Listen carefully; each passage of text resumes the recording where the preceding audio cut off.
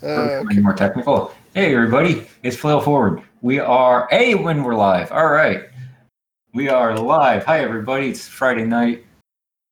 Glad you're here, hanging out with us, having a cozy evening of game design chat with the Flail Forward crew.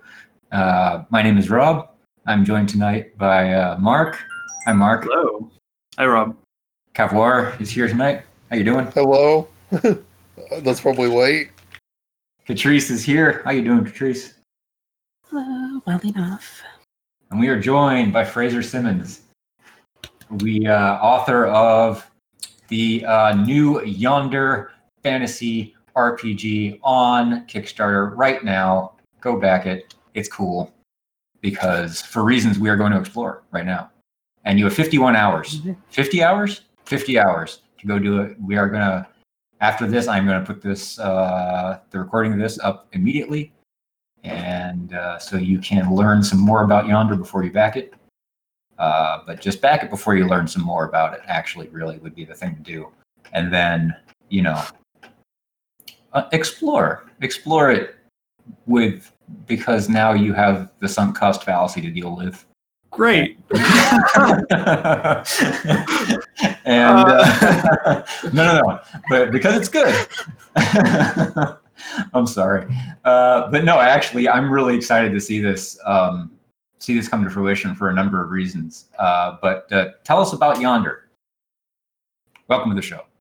Thanks. Yeah.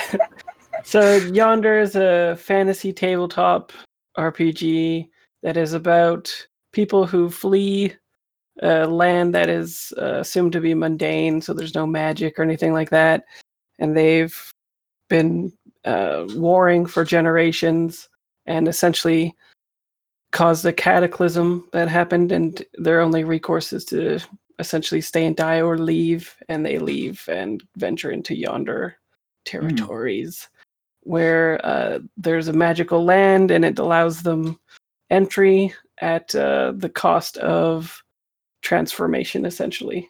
So as they reveal their nature, which is like they perform an action when they're confronted with an obstacle of some kind that defines their character, they accrue a resource called catalysts, and the player gets control over how that changes their character. So if it makes them start looking elven or start looking dwarvish or what have you, they can do that. And eventually, as they accrue this resource, they can spend it to gain traits on their character and sort of codify these things permanently. And I think that's the main conceit there. Gotcha. So is the main driver sort of this journey into Yonder, and that everyone has the same quest of trying to get to this magical land they're moving towards? There'll be a bunch of different campaign frames. I think the main hook will be that one. Cool. But I'll have different ones too, like it'll be 10 or 20 years in the future or something like that, and you'll be people who maybe are venturing out from their first settlement or something like that, and maybe it's like a coming of age ritual or something like that where they venture out and become non-static human people, basically. And then there's other ones where you're like the spearhead of a sort of like the settlement relocating from the cataclysm, and you're the adventurers out there looking for like a correct or good path for everybody else, something like that. I'm hoping to have like maybe 6 or 8 different framing devices, and then have attached questions that people can pose to the players when they're creating the setting and whatnot, and kind of roll with it from there. But I'm hoping that you can attach the system to certain things as well and still have positive outcomes. I still have to play test it, but I think it would be really interesting to have these characters do a dungeon crawl or something like that and see how they are transformed by the obstacles that they face there as well. Absolutely. That sounds really interesting. I have a question immediately because of the way you've put this so far. So you said that basically people perform actions and they get transformed based upon those actions. So the immediate question would be, are there actions like that are defining someone as being a certain like race? Like these sounds like the standard fantasy races, like, you know, elves and orcs and stuff, like you were saying, dwarves, that kind of thing. So is there a stereotypical elvish way of acting that if you act like an elf, you become an elf? Are all people that act this way going to wind up looking elvish, or is there a little bit more leeway in between those? Yeah, so the game actually puts that in the player's hands. When you create the first thing you do is you codify in the setting what are universal truths and what are subjective truths that just apply to specific individuals. So it'll be up to you to say if all evil people start looking like people have depicted them in art, or if it is divergent in that way. And if it's a universal truth, then that's something that's agreed upon by everybody and they're interested in having it in play. So the main thing that I want the notion of the game to do is confront people with the fantasy tropes and then have people include or disclude those types of things. And by doing that, I think that the more likely outcome is that there's very little universal truths and everything becomes more subjective and probably a little bit more interesting. I doubt people will be like, hell yeah, I want some monoculture in there. But if they do, then at least it's something that everybody at the table has agreed to. And it's sort of like a safety tool that doesn't have to get posed to people. It's just sort of built into it. Mhm. So how do you come to those, defining those universal truths? Is that through those questions that you were mentioning about setting up your scenario? Yeah, at the beginning, there'll be a sort of playbook for the world that you fill Okay. out. And there'll be the one universal truth is that when people reveal their inner natures, they transform. That's the only thing that's like, it has to be mandatory on there. And then people work from there. And it just has a list of possible questions that I think are interesting for fantasy games, but people can kind of codify whatever they want onto it. And then Interesting. from there, they make their characters after that. Wow. It is a little strange, just like, even though you're trying to avoid like the monoculture thing, like if you're like, let's say we go with something that's opposing to like how it would normally be, like instead of, oh well, if you're evil then you show up as a monster slice. No, how about like evil puts on a pretty face kind of thing, so that the more beautiful you are, the more hideous you may be inside kind of thing. But that might still mean that you could basically judge people based on their appearance. Like if somebody looks nice, if you've agreed that this is a universal truth, you now literally have just managed to codify like racism immediately. It's kind of a weird setup to start with. Well, but why would people want to include that in their game, though? Right? I think it's more useful to have everybody on the same page as to what they want as universal truth. And then by doing that and confronting them with that issue right off the bat, it's more likely that everything will become a subjective thing for everybody else than it become a universal truth. So is the choice whether to make something subjective or universal basically up to the players as they're opening up? So somebody could say like, oh, I want this to be universal, and then somebody else around the table can say like, well, no, I think that's going to be subjective, and then that kind of one person around the table saying it's subjective is enough to like sort of say, okay, interesting. Yeah, it's basically like a lines and veils issue, except that Got you're it. picking fantasy tropes essentially to include in your game. Interesting, cool. Yeah. So after you take the after you get the sort of the world, there's a sort of like mini world building thing. How far do you take that? Do you develop a history? Do you develop a kingdom, or do you just sort of get sort of a bare bones to then like start building the rails? bare bones, and then you pick a frame, and then you just roll with it. I'm not super interested in building out settings to a large degree. I'm more about just playing to find out and having an interesting frame that everybody's interested in, and then just rolling with it. I've always been really against, like, not ideologically or anything. I just don't like it when I have the feeling that I'm in somebody else's game. Like when I first started playing Dungeons and Dragons, that was the feeling that I got all the time. I'm like, okay, this is I'm having problems buying into this world because I have no investment in it really, and I don't really understand all the rules because there's like 12 books or whatever I haven't read, because I came in at the end of 4th. So there was like, Right. yeah, like even making my character, I needed friends to help me. And then when I made the character, it sort of didn't feel like my character anyway, because I was like, okay, I want to be this kind of archetype, and then they min-maxed me. And before, initiative was even rolled, I could move 3 spaces, and if I was next to somebody, I could hit them, and then I could teleport, and then initiative was rolled, and I was even learning just how to use my own character in a game that I didn't really even understand. So I think it just sort of stuck with me, and now I'm like, don't tell me what I'm going to do in my game. Well, it sounds like it works perfectly for the idea of Yonder as well. If you're discovering and exploring, it sounds like that goes kind of hand in hand with having a pretty loosely defined setting and then getting to explore these different themes and elements as you go. Are these kinds of questions intended to be posed as you go through the game as well, or are they just for setup and then leaving things open? The intent is to go through the game continually confronting these things. So it depends on the referee or the dungeon master. I called them the referee, the arbiter of the rules type deal. Right. It kind of depends on what they're interested in exploring in the game.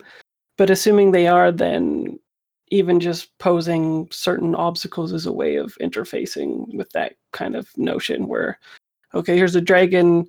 How does somebody become a dragon? How do we become dragons? If the idea is that you've codified that there was nothing here until humans, I guess this dragon was once a human. Are you going to try to kill the dragon? Like, is the typical notion of a dragon hoarding gold or something what the referee has in mind, or are they some other kind of creature? Interesting. I think they're going to continually be posing these questions. Right. Yeah, and it sounds like that's the kind of guidance that the arbiter, the referee, would need. Would be to say, like, these are these sort of scenarios that you want to include in the game because they have these sort of heavier questions that are associated to them of what does this mean in the greater context of the world that we're working in. So it sounds like writing your like GM advice section is going to be a little tricky, or like that's very particular to your game, because that takes a special kind of GM to acknowledge that or prepare for that. How did you approach that kind of design aspect? So the main way that I have tools for the referee is when people are choosing a class, there's a seeker, believer, and a guardian. And with them, there's attached a whole bunch of questions that's sort of like an invitation for the players to codify aspects of the setting. And it also is a way of telling and telegraphing to the players too what you're interested in exploring and what you want to find out about the game.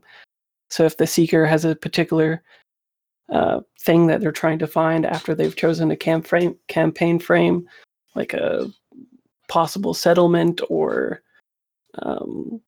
whatever it may be, at least the referee has sort of already got a heads up about what everybody's interested in exploring with their character and what they're interested in sort of fleshing out, and then they can roll with it from there.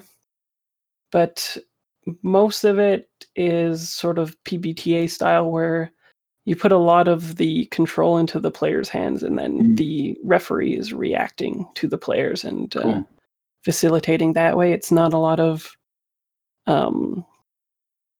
I don't know, like prescriptive responses to, Mhm. like, you're not kind of treating them like petri dishes or something, or like, let's see what this guy does. Yeah. When I do that, it's more like, oh, they're clearly interested in this. I'm going to hit them with this next session and see how they Mhm. react, and then just keep the ball rolling that way.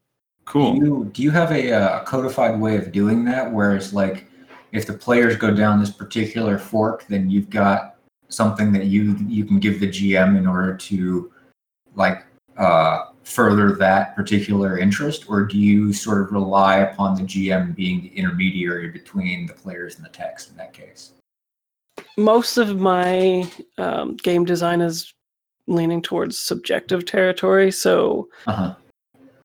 I like to call it lazy DMing, basically. The players are doing all of the work. Right. And then the referee is just sort of like picking up on what they're telling them and Mhm. kind of regurgitating what they're interested in a way that brings in what they're interested in as well. So it's a lot less like you don't have to write too much about it. I feel like you have to write more about what the spirit of the game is and what its intentions are, and then give the proper tools to the players to do the ones hitting the gas. Than anything, it just seems like a strange concept for people that haven't been playing too much of those types of games, but it's something I find is very ingrained and now meshed in the players who are playing these types of games. Either they're like willing to pick up the ball and roll with it, or they have like a very, like a bad reaction to it. And it's been the same with all of my designs. Like the prescriptive players, I'm at the point where I'm just like, you should not play my games. You won't have a good time. I get that, and it's almost too bad though, because I think it comes from a place of training. Like I think the mentality of like those games like D&D, where a lot of people get their start, the way that those have been taught and like passed from one person to the next is very prescriptive, and it's a shame that there's so many players that only view that as their way of interacting with the game. So it's great to have these kinds of specifically designed games that are like, no, just roll with it. Like you'll develop the story as you go. It sounds like that's been what you focused on in a lot of your designs. Yeah, all of them pretty much. There hasn't been anything that's like a codified setting or really even like a traditional skill based or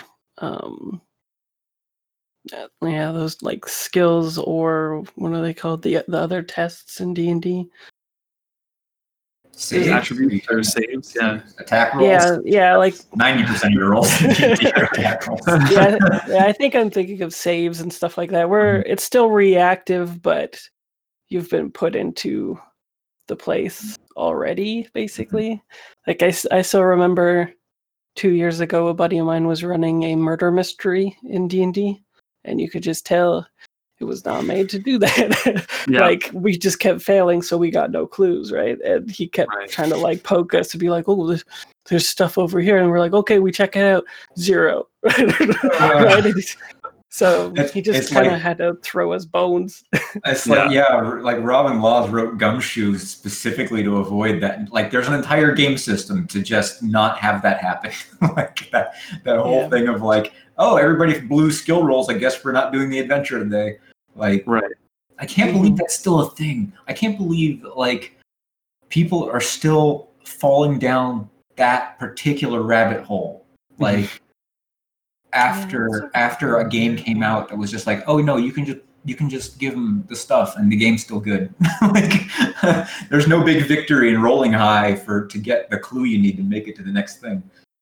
Yeah. It's go ahead, Kat.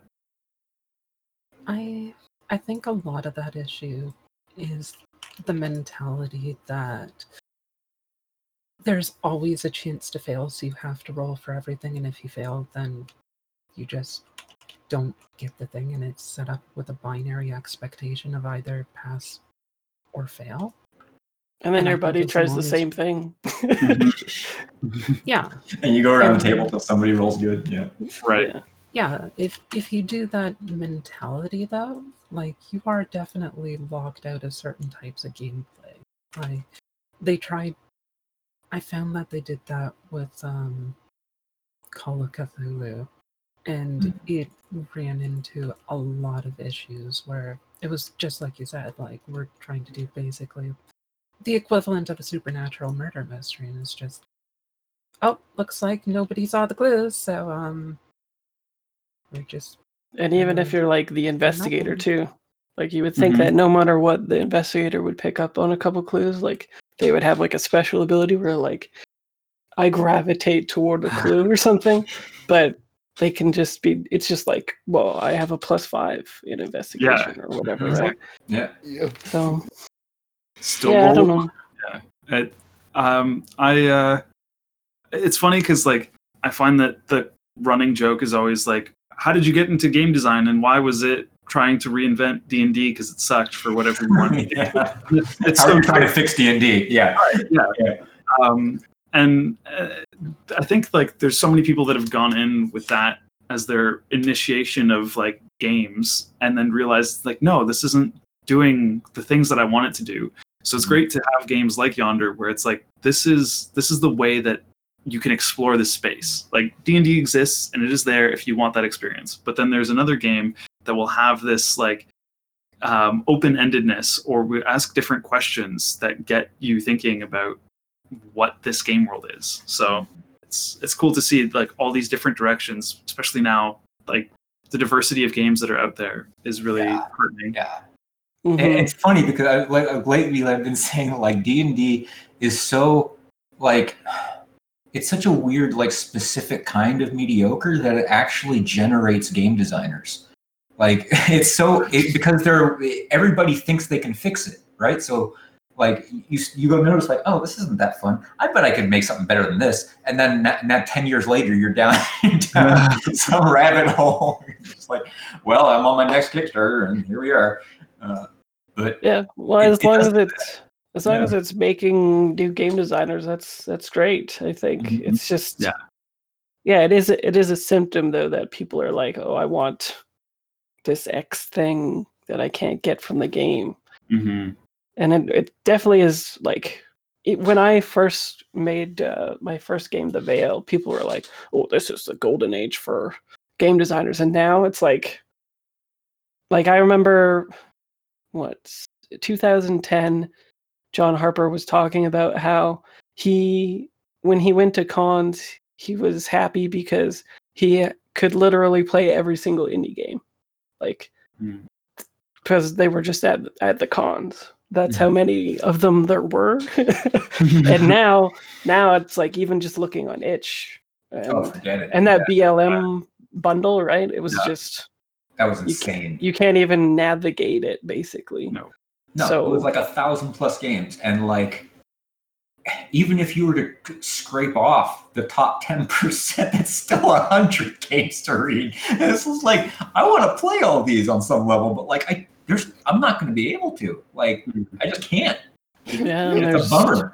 there's full categories of games that I had never heard of before Yeah. as well, like lyric games. Right. And now there's like, I don't remember what it's called, but there's people who write fan fiction about the LARPs that they play that has an acronym. And Oh, there's the wow. people that make songs about those.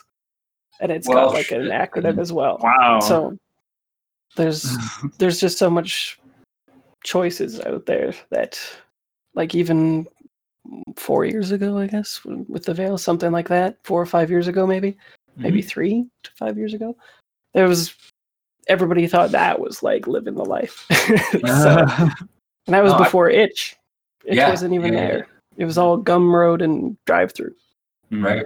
And the occasional. I mean, when I back Hack the Planet, when that was a thing, like I was like, oh, cool, Cyberpunk Forged in the Dark. That's exactly what I was in the middle of doing like a Cyberpunk Forged in the Dark type thing, and I was like, oh, perfect, I can just stop. Like, I mean, where you landed with Hack the Planet was different than where I was going, because I was basically just doing Shadowrun in Forged in the Dark, because like it seemed that Blades in the Dark was set up better to do Shadowrun than Shadowrun was. I mean, which what is How it? many Shadowrun Blades in the Darks can you think of off the top of your head? Because I have three. Now? Yeah, exactly. Like there's a solid 10 flavors of like Shadowrun Forged in the Dark for like whatever you want to do, man. I mean, Hack of Planet's just one of them I'd recommend to people at this point. But like, Yep. you want to do like climate change Shadowrun, like here you go. Like, Yep. great. I mean, it's so cool that you can get that specific with stuff now, though. That's part of the great foliation of like indie game designers. Like, there's a game for almost like every specific kind of thing, which is great in a way because you like there's a game for the person. If you like, no matter what you're into now, like you can probably jump on itch and find something pretty solid in like the 3 pages that you can just pull up and start going. But on the other hand, it's like, man, there's so many great games I'm never going to get to play, and it's the bummer of all bummers. Like, but if you're a game designer, it's fun because you just read those books. Yes, yeah, exactly. That's pretty much what I do in most of my games at this point. Yeah. You know, I'm hoping to be able to run something like and Yonder's even like part of this new wave of kind of it's like world collapse plus introspection games that are coming out. Like that's a genre, isn't it? Yeah. At this point, the other thing I wanted to mention was I run like for most of this year I've run a weekly like one shot of various things, and the list of games I want to play in that is still 7 long. Yeah, it's pretty crazy. I don't know what to say. There's even a ton of one person journaling games and stuff now too. Mm-hmm. So if you can't, buddy up or find people, then you've still got games. Yeah. I know I tried for so long to get into D&D encounters on Wednesdays, but I just couldn't handle it. I could only last for so long. I feel you. I know. Yeah, I used to run them, but it was just, man, it's, you'd take your 20th party of second level dudes through a dungeon, and it's just, here's a dungeon, and you get to the end, and yay, everybody's kind of doing a thing. Like, I've done this story, man. Like, can we do a different story? And that's why I like games like this, where it's like, here's a framing device, go nuts. Yeah. Yeah, it asks more of the players, so I understand when there's some players who are like, I don't know if that's for me, because it's definitely like, oh, I expected to sit here and eat some pretzels, and some person who has like a trifold in front of them is going to tell me to roll a specific die and occasionally say some words, and that's what I signed up for. So when I put a sheet in front of them, I'm like, what kind of tropes do you like in fantasy? Let's confront them together. And they give you a blank stare, just like, what? Yeah.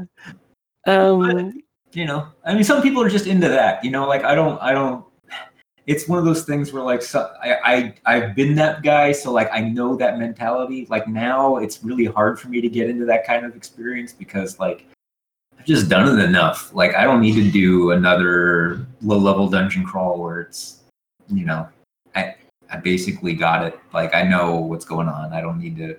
There's a big bad at the end of this tunnel. Great, good times. It's just like now I'm looking for those games that do offer that more open-ended experience. And one of the things that like when I was looking through this, when I was looking at Yonder, one of the things I really enjoyed, or at least I liked the sound of, was how you're doing the skills. And so how you start with like very broad, and then it foliates into more specific. As you can talk about that a little bit. So how that kind of come about, and like and what does that sort of represent about where the game goes? Yeah, I wanted something to be super hackable and accommodating of whatever framing device people wanted to use. It's actually I call it the approach tree system because it kind of works off of the approach system of Blades in the Dark, except that instead of when you choose whatever approach and you can train in it and it goes up or whatever, I thought, what if every increment was a chance to really hone in and like make a focused approach on top of that gives the fictional positioning that is explained within the fiction, but then also is something that people can visually look at and kind of play with, so that when they're advancing, the min-maxers for sure will be like, okay, I'm gonna make this, and then it's gonna connect with this, and like in like 12 levels, I'm going to be a god, that kind of thing, right? It just made more sense because every time I was playing Hack the Planet or Blades in the Dark, training felt kind of strange because people were like, okay, I go to the gym, pump some iron, and now I'm stronger, and this approach is now better. And I'm like, okay, I guess so, right? Like when you're using the approach and you're doing fiction first and saying what you're doing, it doesn't really, like, you're not like, oh yeah, and the audience notices my muscles are huge now. Right. Yeah. Right? So I just thought it'd be more interesting if every increment was an added, you still get the added increment in the dice pool, but you got to codify what within that broad approach your character was really interested in, and then further drill down into it, or like go further broad even and not drill down. And then you could plan out your character in different ways, or just let it be emergent. And as you got advances, you're like, well, I'm really interested in learning how to hunt or something, so I'm going to put sharpshooter in the precision approach, and now I get an extra dice, and I actually know in the fiction, why I got that extra die. I know what the training looks like. I know everything about that. And the min-maxers still get to have fun because under the violence tree, they can be like, drill right down into it so that every time they use violence, they get all of the dice pool increments from it. But at the same time, if they do that, they're no longer diversified. And when they try to do other stuff, they're hampered. So it's it worked out to be pretty elegant. I used it for the Retropunk game. And then this is just going to slightly tweak it for fantasy. And then I bolted on the catalysts for people describing how their character changes and creating traits, which similarly gives extra die pools. And then I found it was just like more visually interesting because it's lined up like skill trees. And then when people were filling them out, they can actually visualize how they're going to improve their character instead of it being, like little notches on the specific approaches or something. It just felt more accessible and maybe just more stimulating when you look at the sheet as well when you're working on your character. And because they're so broad, like the starting ones are violence, precision, velocity, compromise, establish, uncover, and then the player interprets that and creates focused approaches within them. So it could be a whole bunch of different things that they use these trees for instead of it just being like funnel vision. Yeah, that's awesome. I really like that idea of like sort of developing your niche as you play in reaction to the things that you've done. And that you're seeing it not only mechanically, but in how your character presents themselves to the outside, to everyone else, and that colors their interactions that they would bring forward in RP. So you've done this really nicely, where it seems like the player has to change how they play in reflection of how they've played before, which is really interesting and fun. It kind of feeds that loop of who this character is, how they're changing, how they're becoming more themselves. I really like that idea. That seems I could see it also appealing a lot to like artists who would love to even just like draw out their characters and see that like progression from where they started to where they've ended up, and like getting to have those like milestones would be really cool. Yeah, I think the cool thing about it too is that I've left a broad approach that is just completely blank. So if there's something there that people are like, well, this is nothing like I wanted to plan my character as or whatever, they just create an entirely new broad approach, which is essentially a bolt onto their class. So if you choose Seeker and you interpret that as like a ranger who's a pathfinder for the group or whatever, looking for the correct route for the caravan behind you or something like that, but you want to be like a magician or something like that too, then you just create a broad approach that is that specific thing. And then you just continue. But the advances also allow you to edit them as well. So if it's like 10 levels in or something like that, and you're like, I'm not really feeling this bow thing that I developed under precision, you could change sharpshooter to, something else. Cool. And still not feel like you still have to like pay for it, I guess, as an advancement, but at least you're not completely boxed into whatever it was that you had chosen. Yep. Wow. So, out of curiosity, like it sounds like this is very broadly set up for like the skills. Like you said, there's a lot of interpretation. So, if I were to say create a character who's more like, a monk or something, who's more avoiding conflict, like they're not quite a pacifist, but they're more taking like the Aikido style of combat where it's like use your opponent's strength against you. You could use violence, for example. It's not you learning to be violent, it's more you studying somebody else's violence, and because you know how their violence works, you can use it against them, kind of thing. Like, would that actually be how the system works? Yep. Yeah, you could do that. You could also interpret it in a different way, like you could use it as compromise too, like compromising their position by using their momentum against them or something like that.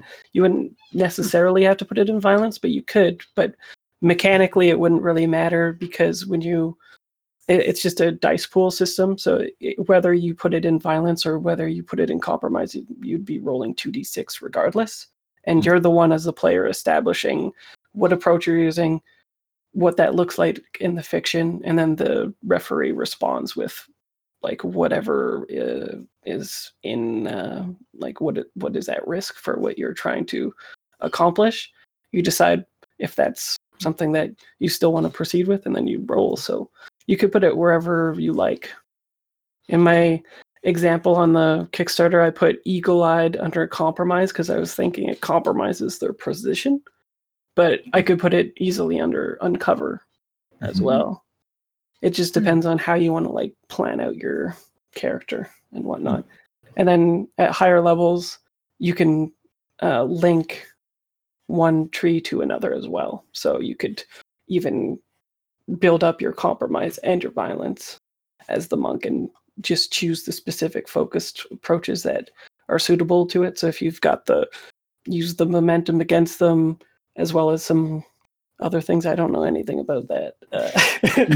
But if you developed it and then bridged them, then theoretically you could move towards being like, getting a huge dice pool for being really good at that thing that you wanted to do without actually hurting the person. Okay, so how exactly does like this linking and bridging the skills work? Like it just adds like the dice pools together, or yeah? what So does you continue to build the dice pool. So in a typical one, you get 1d6, and then you choose a broad approach, and you get another d6, and then from within that tree that you've chosen, if there's a focused approach there, you get 1d6 for anything that's applicable within it. But if you link it to another tree, it extends to that tree, and you can choose additional focused approaches, or even if that particular broad approach also applies, then you build it up. Cool. Okay, good. How, Yeah.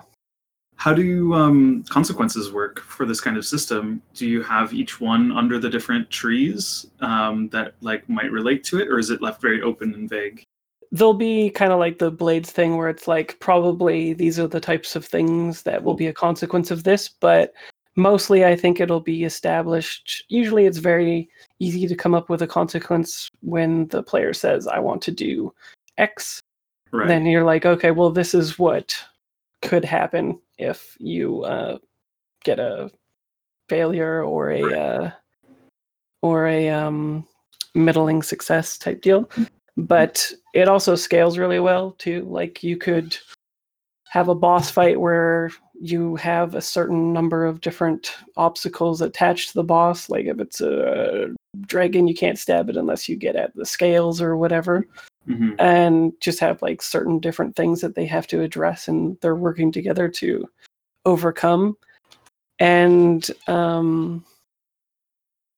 vice versa, if you wanted to do single combat really quickly and do a duel, and somebody was like, okay, I just straight up want to kill this person with one roll, then you're like, okay, well, you're also risking death then, right? So let's see what happens. Yeah. Mm-hmm.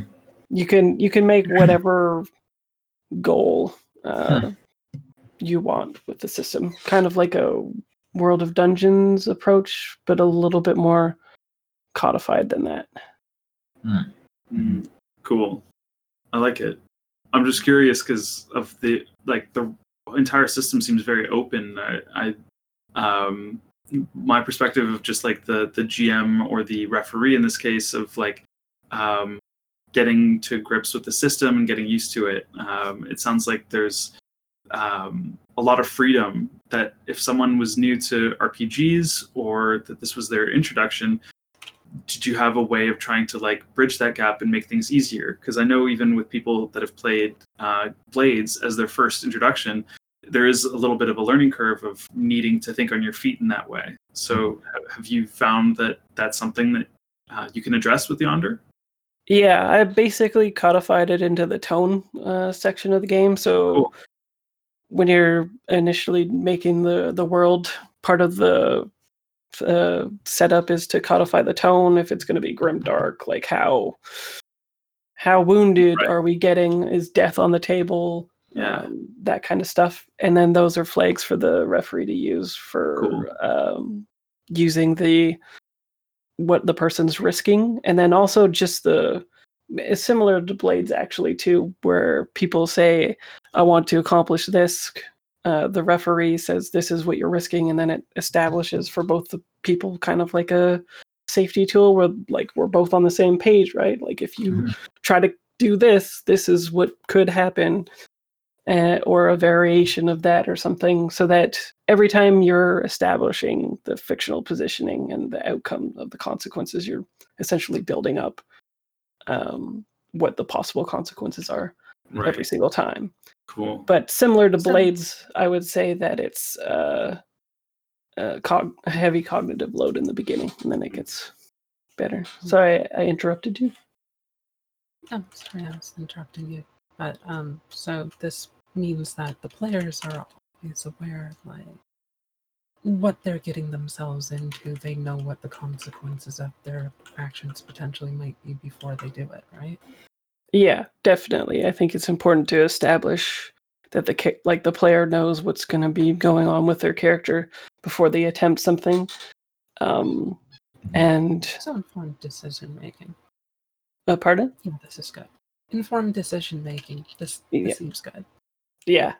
There's similar situations. I think Blades is a reaction to games where that doesn't happen, and people are like, "What? I didn't know I could die doing that." Right? Like if you said, like the typical thing that I bring up is, I was watching a combat in D&D 4th that was very funny, but not for the players because they were all having to rush into this one room with one door, and they were getting like funneled or whatever, and then it was like in a storefront. There was a huge bay window, and then maybe an hour into the combat where they kept trying to get in and getting kicked out and all this stuff, the guy was like, "Wait, can we just break the window?" And the GM was like, "Yes, I was waiting for you to ask that." And I was just like, why don't you just like, are they incompetent? Like, Right. is their intelligence scores like 8 or 6 or whatever the bad thing is?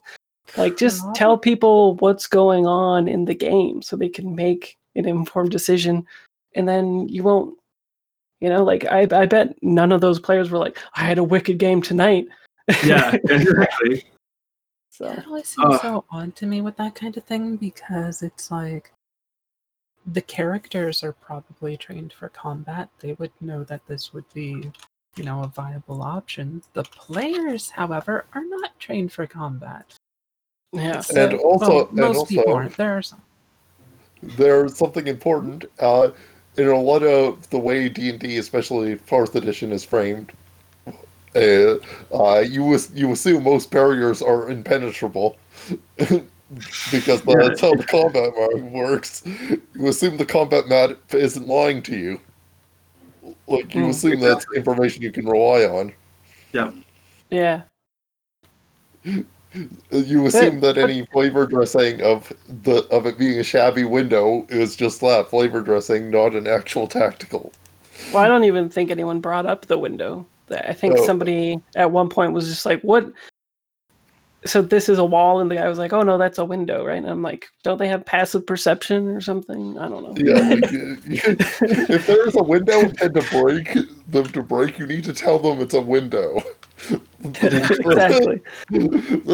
I'm sorry. Yeah. So it's just, I think, a reaction to that kind of adversarial relationship between the facilitator and the players, where I'd just rather it be built into the rules, where if you want to play this game, you got to have this conversation before a roll with somebody, and they have to understand what's going on. Or even with Blades, right? The player has an option of making it even worse for themselves if they want, right? Yep. They can up the stakes even more, and you could do this well in this game too. Like, I've had people where like, I don't want to do a combat. I know this guy's a badass. I think it's just more interesting if we handle this in one roll, and if I die, I die, right? And I'm like, oh, all right, if that's what's the most interesting to you, and we've got the sort of grimmer tone going, let's do it. But at least that way they're like, okay, I know that if this doesn't go my way, rough. And then also all the other players are in on it, so if they want to help or try to do something, then at least everybody's on the same page, and you go from there. Yeah. Exactly. And I think those are the kinds of things where it's like, in that you have the players that establish what they want as the bounds of their play experience. And even like in your D&D example, it could be just as easy as saying, like, it didn't matter whether it was a wall or a window until the player said, I want to bust through the window, and now there's a window there. And like, you can play with that and jump on that kind of action and leave that setting and world open for people to add in their own creativity. And that's what fleshes the world out. And that sounds like exactly what you're getting at with Yonder. So yeah. It sounds an awful lot more like you're playing in almost a reactionary sense, in the sense that, like, the players say, I want to do something. You're like, okay, let's see what we can do to make it possible to do that. Whereas D&D, as you said, is more prescriptive in a lot of ways. Like, it's just assumed that there is not a window there unless the DM had already decided that there was a window there before you asked. Yeah. Like, this does have a very different mindset, it seems, of just what information exists, even, and how solid it is, how tangible it is to the actual gameplay. Yeah, I would say all of my games are more squarely in the story game space than anything else. Like, there's some games that say that they're story games, and then there's my games where it's like not like until somebody says a thing, then it happens, and we just go from there. Like, I've never played a game with people, especially PBTA games or my games, where someone was like, "What's around me?"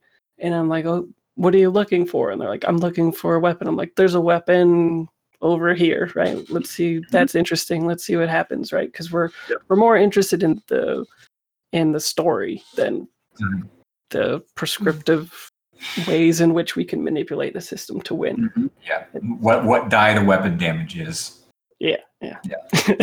But even playing Dungeon World though with people, I had to get out of that mindset as well, because Dungeon World, or at least for me, I was like, oh, this is like Dungeons and Dragons. So I'd be like, hey, is there X in the room or Y or whatever? Whereas other people would just be like, I take up the carpet and throw it over them and shoot a flaming arrow or whatever, right? I'm like, damn, this game's cool. Like the first time I played Dungeon World, I think it blew my mind, because I think my brother ran it for me, and I was an elf, and I was like, oh, cool. What are elves like? He's like, I don't know, you tell me. And I'm like, what? We're in a dark tunnel. I'm like, can I see in the dark? And he's like, I don't know, can you? I'm like, yes. That's like, man, like so many of us have that experience where it's like you play your first like fiction first game that's not like it doesn't have to be balanced. There's no like balance is not a thing you're shooting for because there's no win condition. So it's weird to even talk about that. Setting that aside, but the first time you go like the first time a GM says like, I don't know, you tell me, and you go, what? Yeah. What do you mean? Like I can just I want it to be like this, and they go, okay, cool, it's like that now, and you go. Whereas I was a monster. Whereas I was a monster when I did that to my players in World of Darkness, despite the fact that it had a prescribed setting, because that's just the person I was. It's like, yeah, no, sure. What do you think happens? Yeah, no, that seems reasonable with the ability. That seems like a reasonable extension of the ability you have. That makes sense. Let's go with that. Yeah. I can see the argument against it as well, though. Like, if, like, the thing with the elf, for example, like, can elves see in the dark? Some people are going to be like, well, I feel like this is something that should already be established, not something made up ad hoc on the spot kind of thing. Mhm. So I think it's going to depend on the players a great deal. Like, some people are definitely going to do almost the Minecraft thing where, like, they punch a tree and then it's like, I have wood. I can do stuff with this. Uh-huh. And then you'll get others and it's like, okay, I have wood, but I don't have any blueprints of what I can do with the wood. A little direction would be nice. Yeah. So I think it does very largely depend upon like what the players themselves are looking for. Yeah, I think the games are creating investment in different ways, and my games are always more towards the player, probably because I was used to games where I didn't have any investment myself as a player, so now it's like my revenge on the world. Your super positive, productive revenge. Well, Yeah. that's a horrible story. How terrible. Yeah. I made people ask me things. Dastardly fiend. Yeah. How could you do this? He's out there writing games, twirling a mustache, just going, they'll all see my way. I'm letting the players have more agency. Yeah, I'm just Rorschach in the jail. You're stuck Yeah. in here with me.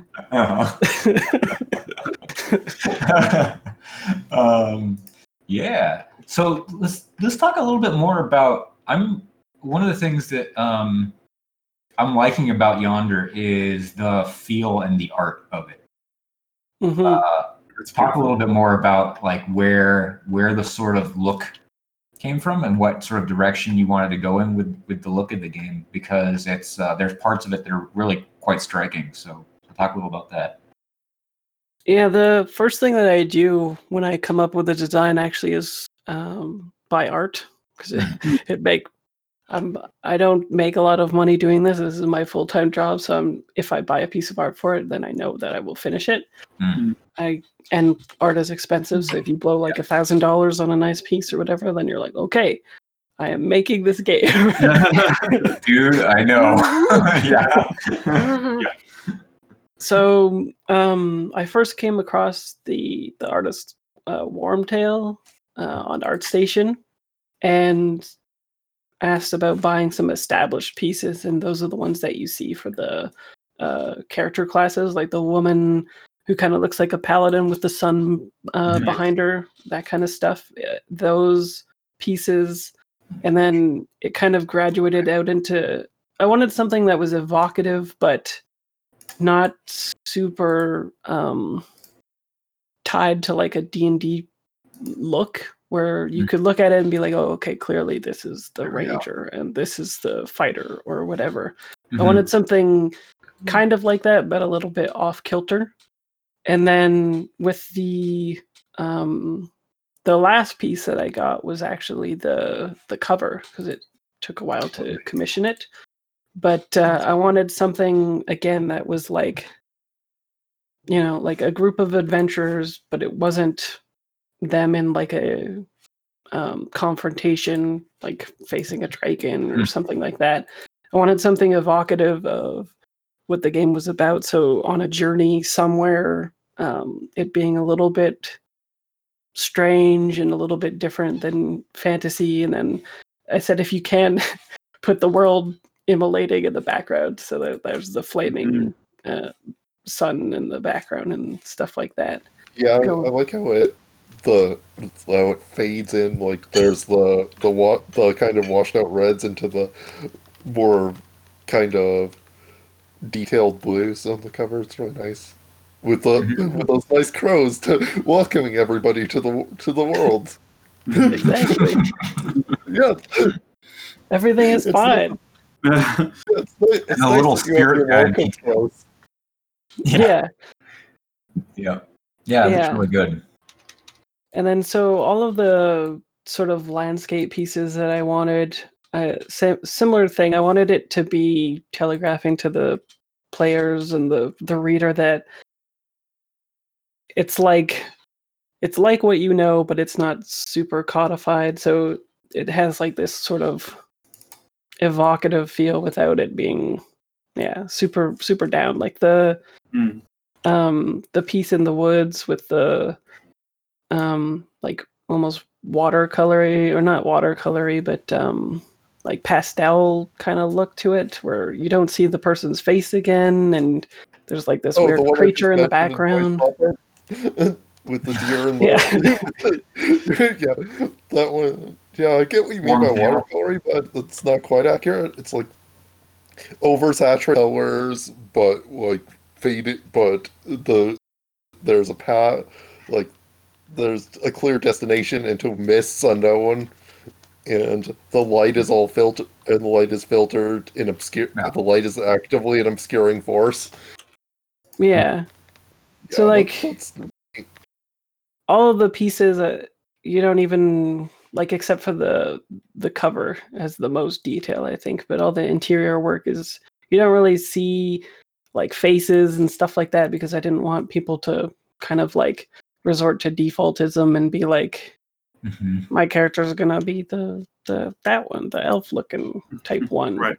Because a lot of the feedback I get from my PBTA games is when I put specific playbook pictures on the playbooks, people are always like, instead of it being like a starting point for them or like an idea, they're just like, oh, that's my character. So that's terrible. Yeah. So I just wanted it to be interesting and pull you in without it being like something that you could use as like a foil immediately, basically. Is where that came from. Yeah, I totally get that. Definitely echoes like the entire aspect of the game too, where things are left very sort of undefined until you specify them. Like they are nebulous and somewhat like open to interpretation. So it fits perfectly with like where the game is. And I'm curious how much of the art influenced what the game became, because you picked up your art so early. Yeah, it definitely influenced it quite a bit, especially when I was trying to be like, okay, what are the classes going to be for this game?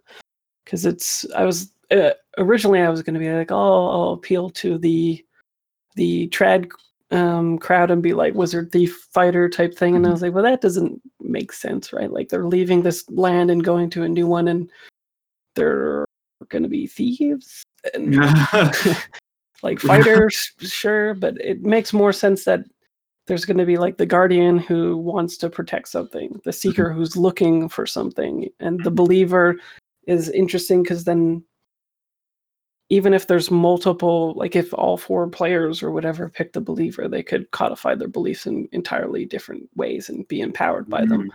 And it poses interesting questions too, like moral absolutism. Is that a thing in the game? Because that's a big, trope in fantasy as well.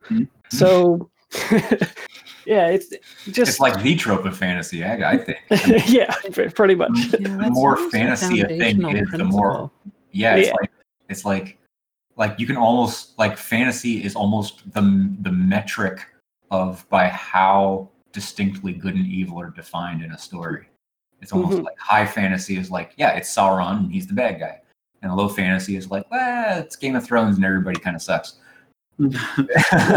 So that's why I was thinking it'd be interesting to have like a wizard who was a believer, because then they could be diametrically opposed to the Sauron type thing if that's what you wanted in your game, rather than him being a wizard, because you can just put that as a thing in your approach tree if you wanted to. Like there's special abilities for the believer that would allow them to essentially just make a wizard if they wanted to, and then use the class tree to codify it that way.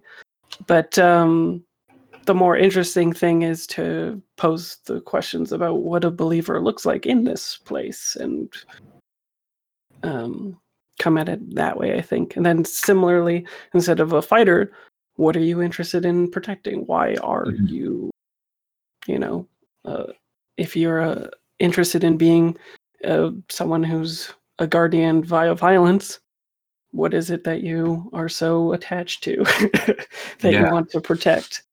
Yeah, so the why is really interesting. Yeah. And then the art, I wanted it to be like a whole bunch of the pieces that I have is you look at it and you're just kind of like, oh, I have a whole bunch of different ideas about what this knight could be. Like the guy with the shield and this weird sort of weapon in front of him. You're like, I don't know, is that a fighter? Is that a paladin? Is it what's up with the fin helmet stuff going on? Does he have wings? Is this like an angelic knight? So flaming cape actually on fire. Like there's so many. Yeah, it's one of those things where it's like it's almost more like a tarot card or an oracle card, where it's just a bunch of imagistic representation, but not of any. Like, for example, like it doesn't strike me as this is a thing that appears in the world as this is a person that lives in yonder somewhere. This is more like this is something that yonder could hold, in some form, but it's not going to be this exact form. It's going to be your doodly, Yeah, I dig that. Very cool. There's a lot of, the art's really nice. Like the flaming, I like this one. The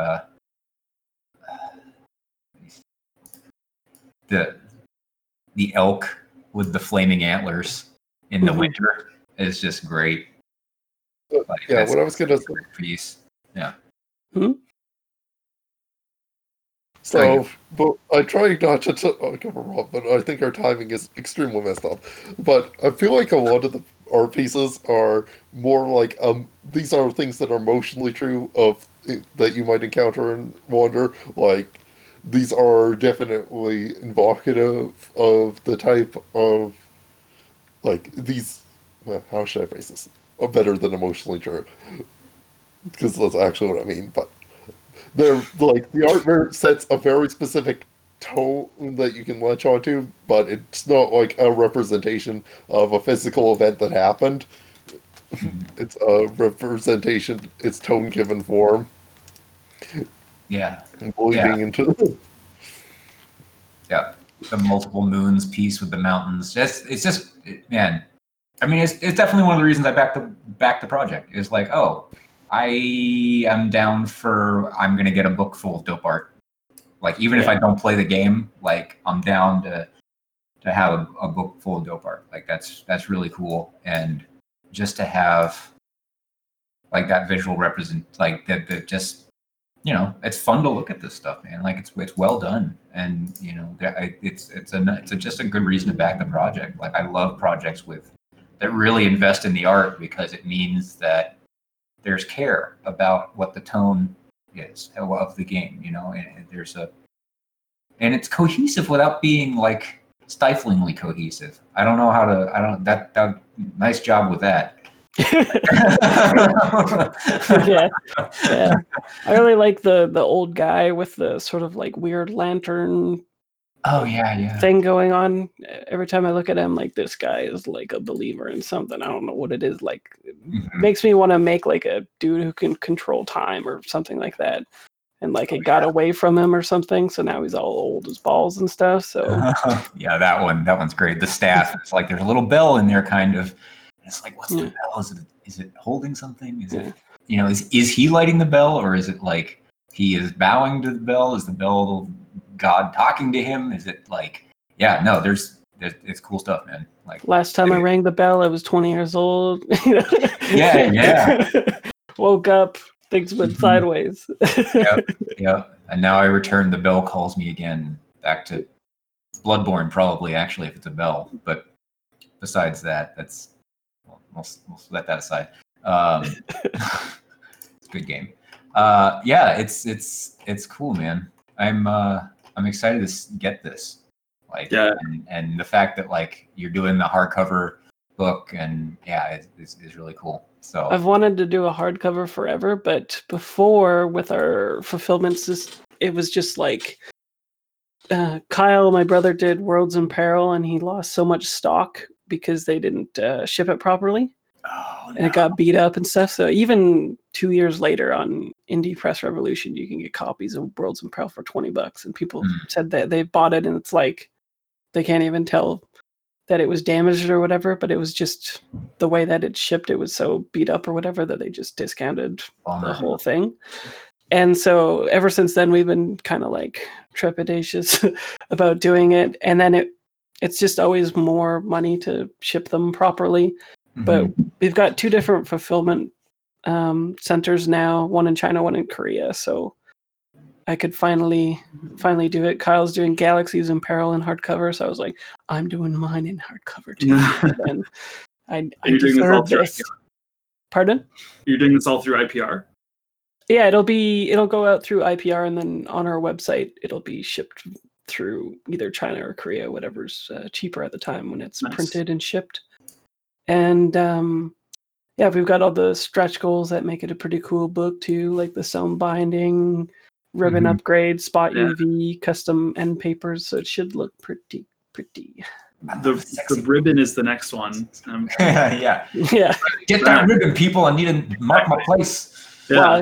Well, I think it's with 18K for the last one. I'm pretty sure we'll hit all of them. Last 48 hours is usually pretty big. It's usually around what you do on the first day, sometimes more than that. So I think we did 6 or 7 the first day. So if that stays true, we should hit everything and then have a comfortable little cushion for when inevitably the Canadian dollar goes down more because we didn't divest our resources. We'll see, man. I don't know. Well, you guys might be the refuge in a couple of weeks. So just hang tight. Well, it sucks because our dollar is tied to oil, like the U.S. decoupled it a long time ago. And hey, that was a good idea. Yeah, it turns out. Yeah. Yeah. Whoops. Like, I remember the first casualty of the dollar going down, and it was only like 8 cents at the time. I was like, oh, I can't afford to get single issue comics anymore because I used to collect them. And now it's like 30 cents down. So like games are $20 more here. Everything's more expensive and stupid. That's such a bummer, man. Mhm. Well, sorry. Yeah, like I'm gonna take personal responsibility just The because new- I can on this podcast. This is our show. So. I'm really not comfortable with you taking personal responsibility for something in Canada, given that you are the only non-Canadian on this podcast right now. I'm just taking personal responsibility for the American side of the fuck up. So you know. Yeah. Yeah, how dare you have, like a strong economy. yeah. The yeah, well, I mean, I guess it depends on how strong the dollar is overseas too, but inevitably, it seems like anytime we want to print a book, that's when it's like it takes a dip.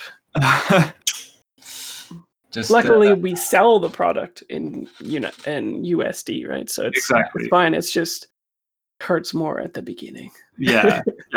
But this looks like your campaign is doing excellent. So I think everything's looking pretty solid on your end. So yeah, we only have 3K to go. So yeah, exactly. So hope best of luck with everything that's left. I know you have 48 hours left, basically, from where we're recording this. But it looks like this is a slam dunk, and I can't wait to get my hands on it and read through it. So yeah. Let's do it. Any last shout outs you'd like to give before we wrap things up? Other people that you've worked with on the project, or where people can find you? if you want to play test the game, I'm usually on the Gauntlet gaming community. Nice. They have a Patreon, and then they have a calendar that goes up of all the games that they play, and then you sign up, and it's nice. You have like a large player base playing a lot of different games. There's a whole bunch of different stuff. I've been there for like 3 or 4 years or something like that. It's where I playtest everything now because I pretty much can be guaranteed that the players have a level of investment in it, and they'll show up on like Roll20 forums and stuff like that. So yeah, it's a and they produce their Codex zine too, and I think you get that with it for free with the spot. So even if you don't end up gaming online, then you get the Codex. Cool, good stuff. Mm-hmm. Absolutely, pick that up. All right, well, cool, man. I mean, so yeah, thanks for coming on the show. This has been a chat about Yonder. Thanks for inviting me. Yeah. I mean, one of the reasons I invited you was actually a little bit selfish because my game is a lot. I mean, it's not dissimilar from this in a number of like pretty interesting ways. Mechanically, they're pretty different, but like thematically, like my game's about a community basically rebuilding after Cataclysm, and it's very much about like how you approach problems, and then what each kind of fictional position in the problem is both the good and like whatever your goal is, you're risking the alternate if you're doing a risk. But it's very like I like talking to designers where there's convergent design because inevitably they're approaching the problem slightly differently, and I love getting that. Here's another attack vector on the issue, like because maybe my skill system could benefit from this approach tree thing. Like that looked really cool to me. Like I like seeing different people's tech and the way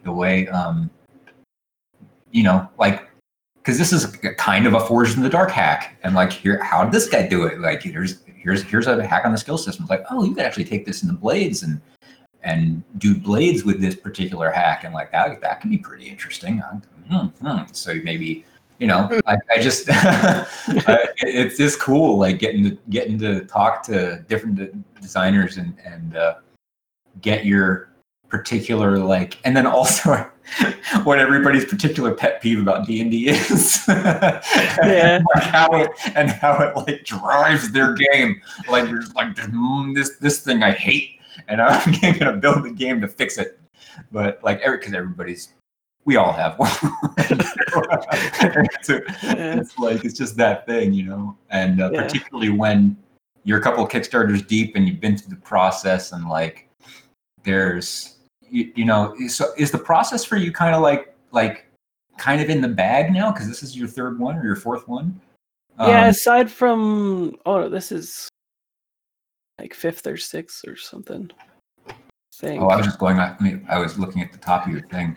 Oh no, I have other ones under Samjoko Publishing. Yeah. Yeah. So it's been like the Kickstarter itself isn't too strenuous for me anymore. I basically am pretty sure I'll get funded and can be reasonably sure about having like a pretty good presentation, just doing it myself or whatever. The timing is always the thing that I have no idea about, though, because I would say, had I known of all the things that were launching this month, I might have done it next month. Because like the day before I launched and the day after I launched, huge things came out.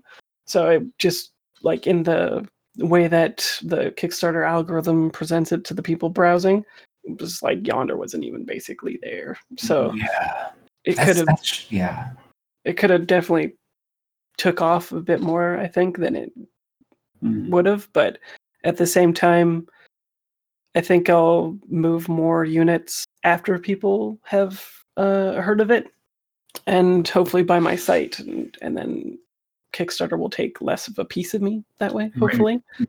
So it's a toss-up, really. But the design process for me is pretty well locked. It was just this. I was going to do Yonder even like April or something like that, but the game that I was currently writing at the time, Veil Inheritance, the third book of that trilogy of games, my computer bit the dust and took the file with it. And I thought I was safe because I was using Word autosave in OneDrive. So I was like, whatever, it'll be fine. Wow. Yeah. But when I finally got the hard drive back, the file was completely corrupted. And the problem with that was I wasn't keeping a running document of changes or the design work. So I basically had all my notes from the design work and then had to reapply them to it and rewrite the game. So I just got that done and then could do Yonder, because I didn't want to launch Yonder when I was just essentially restarting the Inheritance again. The interesting thing about it, though, is even with the design notes that I had when I was redoing Inheritance, I actually came at the problems in a different way, which I think it ended up being solving some of them a little bit more elegantly, but it was definitely like mental health wise, it was like I was just off the scope for like 4 or 5 months or something like that. Yeah, I feel you. Yeah. I like sat in front of the computer and was like 400 word days, 8 hours. Oh man, I've been there, dude. Yeah. Like it's this thing about COVID is just like you're just stuck, and like I had a massive burst of writing material like in June, and like since I did like 30,000 words in a month, and then like since then like I'm lucky to get like 1,000 words in a week. Like it's been I don't know what's happened, but yeah, it's this weird thing where it's like you get these waves, these sine waves of like I can do it, and then you're in this bar and you're like there's nothing good is ever going to happen again. Yeah.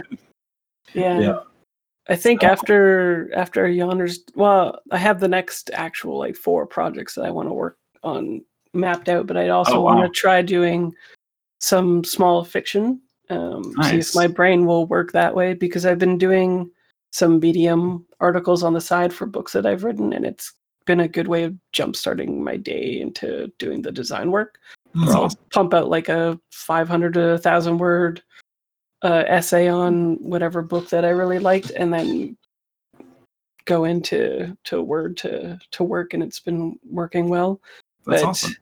If I can do fiction, that would be cool, because I have a couple interesting ideas that way as well. Oh, cool. I already have a little outline that way, but we'll see if I've got the vocab for it. Well, I look forward to seeing the next works that you put out, and I appreciate the reminder of saving my PhD thesis and backing it up. So do that. Yeah, don't trust OneDrive. Yeah, that's not like a game dog. That's like $100,000 of your future earnings. Yep. Yeah. I definitely feel where you're coming from. If I were to lose that document, I'd probably be in tears. So glad to hear that you were able to like rebuild and kind of go at it with a new approach, because it takes a lot of strength to persevere through that. So I hope the game is made better for it, and we look forward to seeing the third book of the Veil series. And I can't wait to get Yonder in my hands too. So thank you again for coming on. It's been awesome chatting with you, and hopefully we'll have you on again for the next game. Yes, and anytime you want to come back, chat, whatever the heck. Yeah. Jump on by. Sounds great. Yeah. Yeah. All right, guys. Well, sorry. Go ahead, Cavor. Yeah, you fully have permission to just jump in this channel when we're talking on Friday. There's no magical there. Anyway, carry on. All right, guys. Well, thanks for listening to another episode of Flail Forward. For Mark, Cavor, Catrice, I'm sorry. Did I get Fraser? Is it Fraser or Frazier? Fraser Simons. Fraser. Okay. Yeah. Fraser and myself, Rob. Good night. It is always night where you are. Don't forget that. Good night. And we are clear. Thank you. That was great. That was really fun. No problem. Yeah. Mm-hmm. Really enjoyed talking about it. It's been cool watching it from.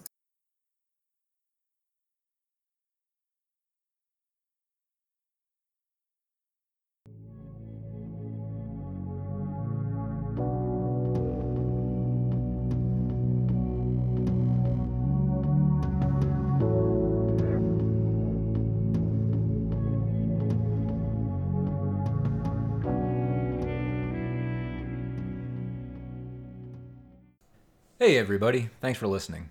If you liked this episode, or not, we're not picky, leave us a review on iTunes or anywhere else you listen to podcasts. You can find us on Facebook, Instagram, Twitter, Reddit, and Pornhub. Because why not? Gotta go where your audience is, right? Good night, everyone.